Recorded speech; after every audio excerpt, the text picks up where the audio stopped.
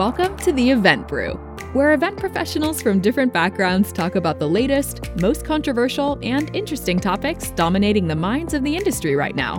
This is a candid conversation, the likes of which can only otherwise be found late at night in host hotel lobby bars during industry conferences. So relax and drop in on what event pros really say when no one else is around. This show is brought to you by Endless Events, the event management company that tells you how it really is. Now, let's brew something up.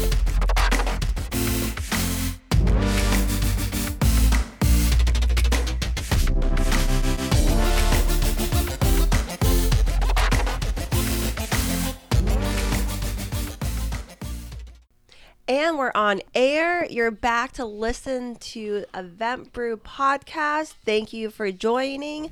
I'm here with two of many of our Brew Crew members. We have Will Curran with Endless Events. Whoop, whoop, whoop, whoop, whoop, whoop. And we have my future significant other, Dustin Wessing, based out in Canada, One West Events. Howdy, y'all. And before we dive into alphabet soup talk, I gotta ask, Will, Dustin. Wait! Before we get to there, who are you? I didn't.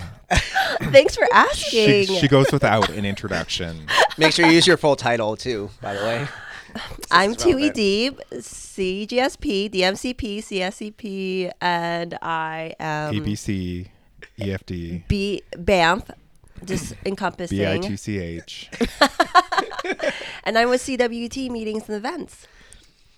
now you can whatever you're gonna go from there. I just thought it was a very relevant introduction to this episode. I appreciate This is a mess that already. It's great. This is where I get my ab workout in. So, what are you gentlemen drinking? Mine's very interesting. I'm drinking. I had a lunch meeting with a lovely college student from a class I was speaking into, giving him advice and helping the younger generation. That's what Dustin and I were talking about before we got on. And anyways, I went to a burger and shake place, so I'm having a Butterfinger milkshake. Is that a styrofoam cup? Yeah, in a styrofoam cup. That's how you know it's legit. Yeah. You know, We have a great sustainability episode that you can refer back to, Will. I just feel like there's so many other products they could have gone after before they went after our straws. You know, Like styrofoam. like styrofoam. Like, could we not have done that first instead of anyways, let's not get into the paper straw conversation. Get all heated up.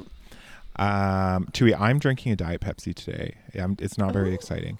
I've started recording in my office again. I don't know if you've noticed, but I'm not home. So cracking a beer in the middle of my half renovated office at 3 p.m. Not a great plan. So Diet Pepsi it is. Little did Alcoholics Anonymous go, it's just join a podcast and record in the middle of the day. It will force you not to drink. There you go. I miss your dog barking, though. He's here. He is here. Yeah. Give it some time. He might bark. Protect. Thuy, what are you drinking? So I was going to open this up for Nick, in honor of Nick. It's a ginger lime poppy, gut healthy, like LA kind of drink. It's a healthy drink, I think. There's only 20 calories in it. And you were going to open that for Nick? No, because I'm kind of scared because I don't think I'll like it. I feel like it's kind of like a kombucha, but the company is called Poppy with an I. So what I'm going to drink instead is my leftover yerba mate. It's organic from yesterday morning because I've just been working nonstop. So this gives me the caffeine that I need without coffee and tea. Great. What's the brand of yerba mate? What's this called? Oh, I can't pronounce it. It's backwards for you guys. Guayake? Guayake. I honestly didn't know that until this moment. I just thought it was called organic yerba mate. Just like I didn't need an intro, this doesn't need an intro. But it's orange. It's an orange flavor. It tastes like a throwback Sunny D, so I'm enjoying it. Okay. You just buy it because the brand looks healthy? You know what? Yes, I'm big on... I'm a sucker for advertisement. You're still in the core demographic. Got a few more years to go. That's how you can tell you're American. You want to do healthy, but you still just fall by to advertisements. Get in there. So I'm going to turn it over to Will so I can take a bite of my food. What are we talking about today? Dang, bringing the intro over to me. So yeah, this one's been on our list actually for a while, and I think we talked about it a few episodes ago, and we're like, yup, let me put that on the ideas list for us to go to. But designations, right? We joked with Thuy at the beginning about all the alphabet soup at the end of her name, but CMPs, CSEPs, DES, since I have one of those, like, do these things even matter? And we're not talking about like which one. We're gonna stop you real quick. If you're looking for an episode where we say, hey, here's the best certification to have, and this is the one you absolutely need, this is not going to be that episode. We're talking about like whether it's needed at all or not, basically. Yeah, and I think you'll find by the end of this that they all can accomplish a very similar goal. So so as you're thinking about, you know, yourself in this, like, remember that the goal is pretty much the same in all of these. So I'm curious to know, Thui's going to take forever to say hers, but Will, what's your designation? I have the DES, which is the Digital Events Strategist, which is provided by PCMA. It's a big pandemic program to educate people on how to do digital events. Yeah, I think that's probably the most common one that I've seen lately, or I think it's the one that has hit people's email signatures more so because of the times that we're in. And I think, like, what interesting timing to allow event professionals to stand out in a market that was all digital way back when. That we won't say. Great. She who will, it will not be named now. shall no longer be named. We're not in the acceptance portion of grief yet. We're still in the denial. I'm heavy in denial still. Thuy, what are the ones you have? All right. So I have my Certified Guest Service Professional, CGSP. I have my DMCP, Destination Management Company Professional. And I have my CSEP, which you have too, Dustin, right? I do, yeah. Certified Special Event Professional, correct? Yes. And I'm actually currently studying for my CMP. Certified Meeting Professional. Yes. Wow. Why all the designations, Thuy? Why you got so many? Why are you so ambitious? Where do you find the time? Wait, before we do that, Dustin, you have any? Yeah, CSEP is the only one. CSEP. Cool. Yeah.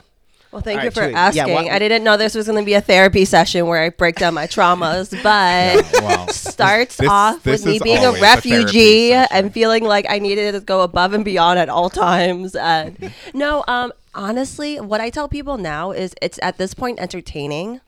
I really enjoy people having to professionally announce me when I'm speaking or anything of that sort. But to tell you the truth, so you make them say your designation when you go on. They normally do. Podcast? They normally it's do. wild. I tell them not to. Like, actually make sure that it's the one. Why you the one that applies. You study for it all and you get them. And no, I say it all. Right? I'm a meeting planner now. I don't really need my DMCP, but it's still in there just so because I study. Or did I actually study? I don't know. I'll tell you guys that off there. But I studied very hard for all of them. But for me, it's something like when it's on an email signature and I see that someone else is a CSEP, there's just an instant bond there. I know that, and it doesn't even have to be something that I have in common, but for me, when I see different destinations on your email signature, it makes me feel like, one, you're a certified professional, you're engaged in our community, and it, especially if you're a CMP, and when I see that as a supplier partner, that's big. That means you know more. You decide to go above and beyond outside of your expertise in one area, whether that's entertainment, florals, whatever the case may be. And so for me, that's why I have it. I'm a part of many communities there. Mm-hmm. I never thought about like the idea that bonding with someone who has gone through it with you as well. I definitely agree that there's something definitely, if you have a CMP or any designation and it's outside what you did, like I imagine like an AV professional had the DMCP, I think that's what you call it. I imagine that being like very, very impressive to be like, you actually at least know knowledge about how to book a hotel and what that process looks like on there too. Yeah, it is. It's always very impressive when you find unlikely partners who have a designation, especially one that you have, because, you know, if I meet a photographer that has their CSCP, I go, you've really been paying attention. Like you're doing more than just coming in and shooting your shit and leaving. Like you're really paying attention, because the CSCP really is an experience-based designation where there's no book, there's no, Yes. you know, there's an outline, but you don't read a book and pass. You pass because you have been an active professional. You've been working. You've been paying attention to different aspects of the industry. So if I see someone that is a bit non-traditional, so not a direct meeting planner or manager that has any designation, I think, good Lord, that's tough. That's really tough. And it is very impressive. And I do agree with Thuy that there is a sort of unspoken community amongst those that have designations, where probably because we've been through the process and we have passed, so we understand that it's, you know, in order to be there in any of the designations that we've talked about, that there's a certain amount of commitment there. I can't say that we all know the same things and that we're all talking the same language, and anyone that says that that's what ends up happening that's not true. Like that's. But we know what a podium is. That's not the goal. But we do know the difference between It's podium a and stage election. that you stand on. That's it. All right, we gave you one of the answers for your CSCP. Should we just do this episode and leak out all the answers over 10 episodes? Well, I'll actually I'll be go take my vulnerable. CSCP. Anytime people ask, well, like CSCP, for example, I actually failed it my first time. And I was the last one to take the older version. Now there's a new one. But sharing just the journey through that, I know it can be like nerve-wracking. We're all type A. We want 100%. But you know, just keep going at it. If that's something that you really you want to achieve, there's support group chats with it. There's, you know, just reach out to your fellow XYZ members that already acquired it. Everyone that I've spoken to has been willing to just help. I'm definitely like, if I talk, so like I think I'm probably going to be in the camp of less leaning towards liking designations, and I've had, like, throughout my career, it's comes in waves as far as what I think about it. But one thing I really love about certifications is it moves us closer to the goal of, like, uncommoditizing what we do and adding legitimacy to an industry that anyone can go into. And I know that Dustin and we did the global event forum, what was that, 5-6 years ago now? And like, that was the first time that I remember having that conversation. We were ideating and doing an unconference to decide, like, what are we going to do to make it so the industry is not commoditized? And it was like, certification was like, seemed like such a good solution, because it's like, hey, like, look at doctors, look at lawyers. They have designations and certifications as far as what they do to create a barrier of entry, to make it harder for someone just to start up one day and start doing this. And therefore, if you think about it too, doctors and lawyers are some of the most, and I take this as you will, service value, but very well respected. Yeah, of and course they also are. that, you know, if you're going to a doctor, they're a doctor. They're not like gonna like make a stage collapse on you, you know? Yeah. No, I totally agree. I think, you know, whether they're respected professions or not, there's definitely is, you know, there's entire industries where there is a level of understanding and a level of respect for the education and the commitment that went into doing what they do. And you also look at those people and you say, I can't do what you do because I didn't do all of these things. Whereas, you know, we have an industry where it's very easy for somebody to say, what you do looks like fun, I want to go do it. Right. And I think that's where designations have an opportunity to continue to put a barrier there to say, everyone's welcome to come and play, but there's a certain level of standard that must be met, and a level of education. And because we don't, you know, I still think we struggle a little bit on like event specific education in post-secondary, kind of across the entire industry. I think this is a good stopgap for us to say, you know, when you're hiring, you should be looking for these designations. When corporations are looking to bring onto their team, they should be looking for these designations. And it's not, you know, you can never compare it to a doctorate. You can never compare it to other things, because it's actually serving different purposes. And it's more about establishing you as a professional that is focused and continuing to advance their career. And yeah, I think, you know, oftentimes, so as you all know, I'm the international president of ILEA. three more months to go. And one of the programs that we oversee is the CSCP program, and we have a lot of conversations and a lot of misunderstandings about what you do with your designation. And so often people get into a designation and they are waiting for that designation to serve them.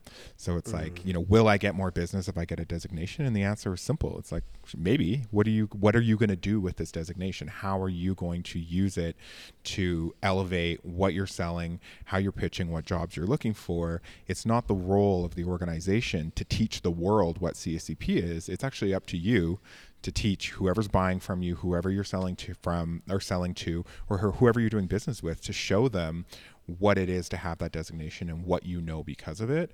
And once we start to reframe that idea of designations, people become a lot more open to it, and they say, hey, this really is a sales tool more than anything else. It's an incredible sales tool. And if you really use it to your advantage, I mean, I've met people that are like, I put CCP on every one of my proposals, and I don't just put it on there. I break it down and say, this is what this program is about, and this is how I achieved it. I achieved it through experience. I achieved it through the core knowledge of this, and this, and people are really impressed by it. If you just have it so that you can have it at the end of your name, like that's too passive. That's not the way this works. So, I don't think that the letters matter as much as, link up with the community that I think resonates best with you. And if that's CMP, CSCP, DES, whatever it is, whatever community resonates best to you, but get it and figure out how do you really, really exploit it for all it's worth, because it can be an incredibly valuable tool. Yeah. Generate that ROI for sure. I'm actually glad you brought up salary, because I have definitely utilized all my alphabet soups to I have a negotiate. feeling you are a tough negotiator. I don't know that I would want to negotiate salary with you. I have a feeling you are I don't know if this term is still allowed, but I have a feeling you're a ball buster when it comes to that stuff. Ooh, I like that. I like that. Well, I'm not going to disclose anything on air, but if you want to negotiate with me, No, I don't. That's the send point. me an email. So I got a question for you guys then, to like start the devil's advocate side of this conversation, is like, do you guys think that in a world where information is so readily accessible at our fingertips, right? And like, it seems to be that we're getting to a point where it's getting even more available at our fingertips with AI tools and things like that, is having locked down information in a knowledge difference between people really going to matter in, let's say, 20 years? I guess it depends on which, it depends on which program you're looking at. So if you're looking at a program where your recertification is based on getting points, so you have to go out and get Go to a those certain amount of points, conferences, you get 5 points for every hour. I think that is going to have to shift over time, because I think that's the part of it that's not sustainable. If it's about qualifying that you are actively working and that you're continuing to advance, like, I think that makes more sense. So experience versus education. Yeah. I was going to say the same thing. Get with that. Yeah, I'm doing my CMP right now, and I haven't even officially applied because I'm tracking all of my credits, all the webinars I attend, all the conferences, those kind of things, and they just qualify officially on top of my experiences in the industry. I will say though, especially with all the letters after my name, I feel like talking about like Gen Z and cringe, this could be also it's not really needed, but it obviously enhances our professionalism in our industry. But I think about some of the industry legends that I look up to, and I don't think they have letters after their name too. So just because you don't have letters after your name doesn't mean that you're not an expert. It definitely helps get it out there easier, but I don't know. I feel like it all depends on what you do, where you are, if you can even financially support in having the time for all of that. So I'm also okay. I might look at you a little differently if you don't got letters, but I'm still going to respect you, So I have a second question too, related that you kind of bring up, this idea that there's so many people that don't have certifications, right, or designations, and so many people that we respect that have them. this is probably maybe a controversial question. Do we feel like the people who are really, really well respected, who are really good at their jobs, them not having designations is what's keeping everybody from having designations? No. And it's like almost like, you know what I mean? Like the thing about lawyers and doctors is everybody has it. So therefore it's like a bit that true barrier to entry. But the problem is like, it's only a barrier to entry unless everyone has to do it. Otherwise it's more like hey, this is just I don't know how to describe it, like a hopscotch over to the entry. Yeah, I think it depends. I mean, if your goal in this industry is to get through this and be well known and respected, that's very different than somebody who has the goal that they want to attract new clients, that they want to rise to the top of the organization that they're working for. Like, those are two very different things. So I don't know that your direct boss or your HR manager gives a shit about the other person that you respect so well, because they probably don't even know they exist. So I think where we're practically using these designations is very different than the world that we live in, where we know these bigger names in our industry. And then I also say that those people that are really well respected in this industry are probably out of the age gap where designations became quite popular. So chances are pretty good that if we start to pull it apart, they probably weren't a 20-something-year-old, go-getter that's getting designations because they want to use it as a tool for them. Like, that probably didn't exist in their time, not to put ages on anybody. But I do think that designations in the event industry, and I don't have the facts and figures, so don't check my receipts, I'm going to say it's probably fairly a young thing. Like, it's probably, has only happened to us in the last 20 years. So that factors in too. So if you take those same professionals that we're talking about and you put them back in their late 20s when they were starting out with all these opportunities to get these designations, would they get it? Probably. That's actually a really good point. And another thing that I think about is award submissions. There's people that have planned, executed incredible events, but they don't submit for awards. And so you can be an award-winning company because you submitted and then you won or you were nominated. Yeah, that's a whole nother. Oh yeah, that's a whole nother. But isn't it not within the same thing? Like, you could be knowledgeable, but to actually say, here's proof. Yeah. Here's, I passed. Then yeah. And you're right. You don't need awards and you don't need a designation to be amazing at what you do, to attract great clients or great employers. Like, it's not necessary to accomplish that. And it's, everyone is going to have a different experience and everyone is going to find a different road through this. I didn't go to school for this. Like, I barely made it out of high school. So for me, getting my designation was the first opportunity that I could say, it was a proof point to me to be like, hey, I'm actually good at this, because there's nothing else to show. It's a very sad resume in the education department. So for me, it was important to get it because I don't have a BCom. I got nothing but charm and my CSEP. Well, I see you thinking, so go for it. I was gonna say, I think the one thing that I potentially have, like, I didn't really think about this in this way before, but like, I have my DES, but that's mainly, I think, because my involvement at PCMA during the pandemic was like, hey, we need help educating people on the right way to do digital events. And I was like, I'm all about education, right? So, but before that point, I was probably more in the firm camp of, no, don't waste your time. I've seen that for some people, the DES program has been like extremely helpful. Like, it has blown people's minds. But then for some people, they sit here and they like run circles around the professors that they're in there. So I think that's one way thing to kind of keep in mind when it comes to it, is that it also, I think the value level depends by person. But one thing I never thought about before this point was that, so I started Endless. The way it wasn't called Endless back then, but I started when I was in high school, and then I came to college and I got a degree in business, and then eventually found the interdisciplinary studies major, which allows you to combine two minors together to make one major, and basically the interactions of them both. And I chose the minor of special events management and business. So in theory, like, I probably have like one of the most intense versions of a certification because like I got a minor in it, which was like half my degree.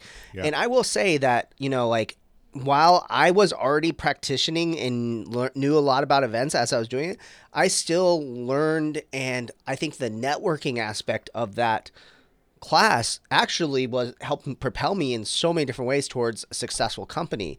I talk about this a lot, like when I started my company, but like there was occasions where we like toured like the biggest arena concert venue in the city, where the Phoenix Suns play, and I literally got the general manager's business card, took him to lunch, and then got the Phoenix Suns contract because of that. Wow. You know, like that.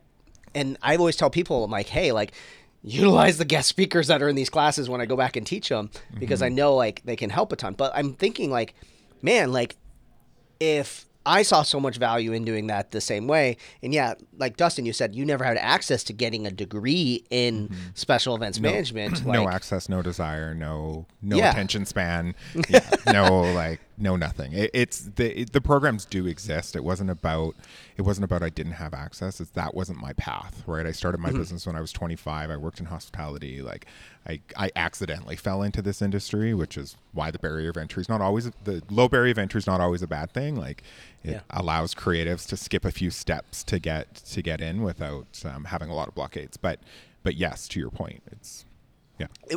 That brings up another thought that I just randomly had too, is like, what if it was better that these designations don't necessarily keep you from coming in the industry as a whole, but really start to create a barrier to entry towards growth, management level, director level.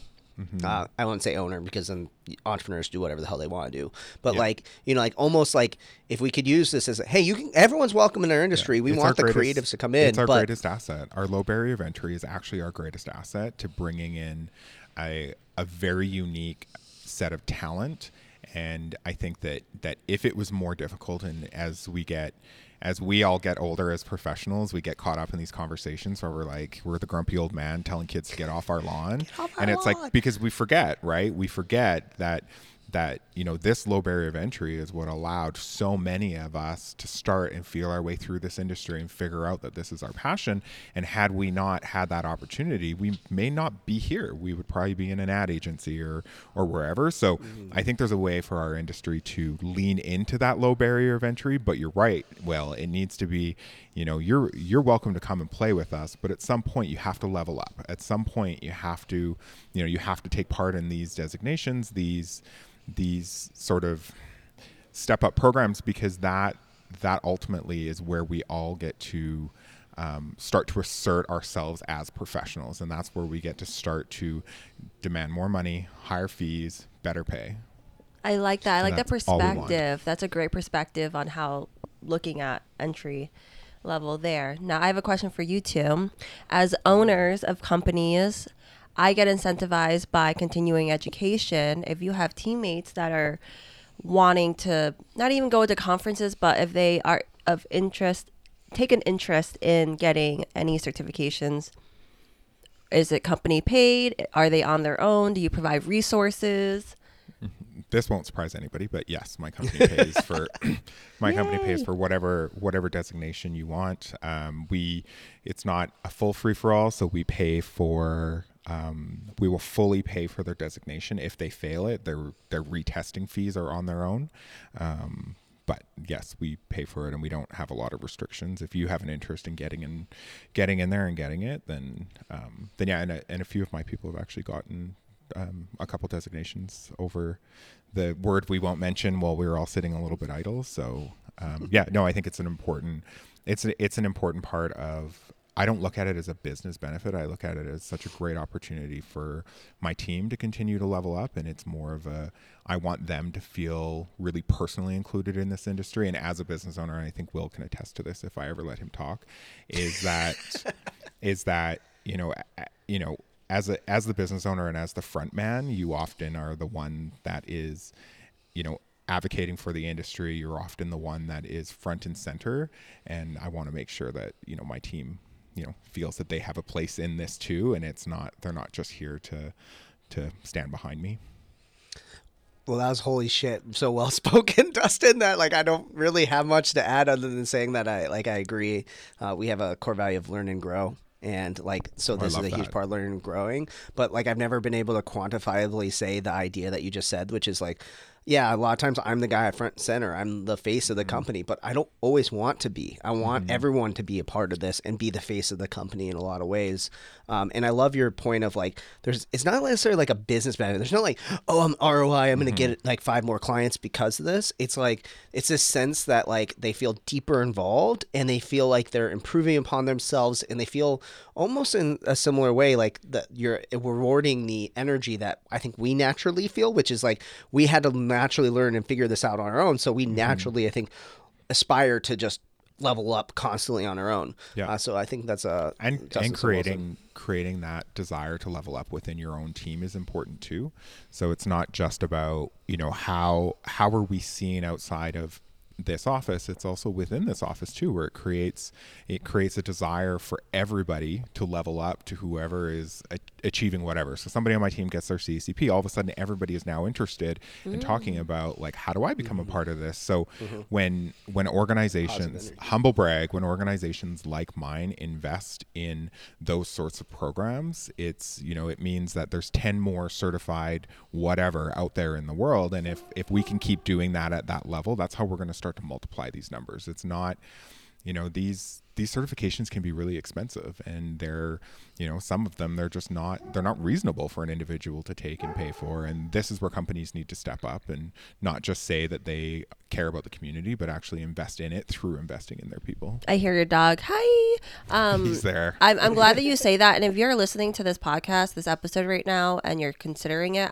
and especially if you are a part of a company that really fosters that, take it. Because even if you're not with that company anymore, if you're not a lifetimer, you get to keep that with you as you continue to grow in your career. I haven't had to pay for any of my certifications, and I've gotten it in different phases of my career. And I've utilized that everywhere I have gone. And so definitely utilize that. And if you're a business owner and you're doing exactly what I think some people are doing, and maybe what I would have done in the early days, and been like, I don't want to pay for all these certifications for people to just leave, just get that out of your head. It's not 1995 anymore. Like, this is the way we invest in talent now. And it's, you know, and at the end of the day, we're not sending somebody to go get a 4-year degree. This is not $100,000 investment or whatever crazy school is in America. But like get that out of your head and stop penny pinching professional development, and don't worry about how long they stay. That's not like, we got to get out from underneath that. And I find that is often a barrier when it comes to professional development, is there's all these strings attached to it. And as we talk about, you know, younger generations, which we're not going to get into on this, it's like those strings piss people off. And let's cut them loose, and let's just say that as a business, as a community supporter, investing in these types of things are great for our industry. If they stay with you 4 months after or 40 years after, it shouldn't matter anymore. There's an old saying that we used to talk about in EO all the time. They say like, well, what happens if you invest all this money into an employee and they decide to leave? And the response is, well, what happens if you don't and they stay? Mm-hmm. Totally.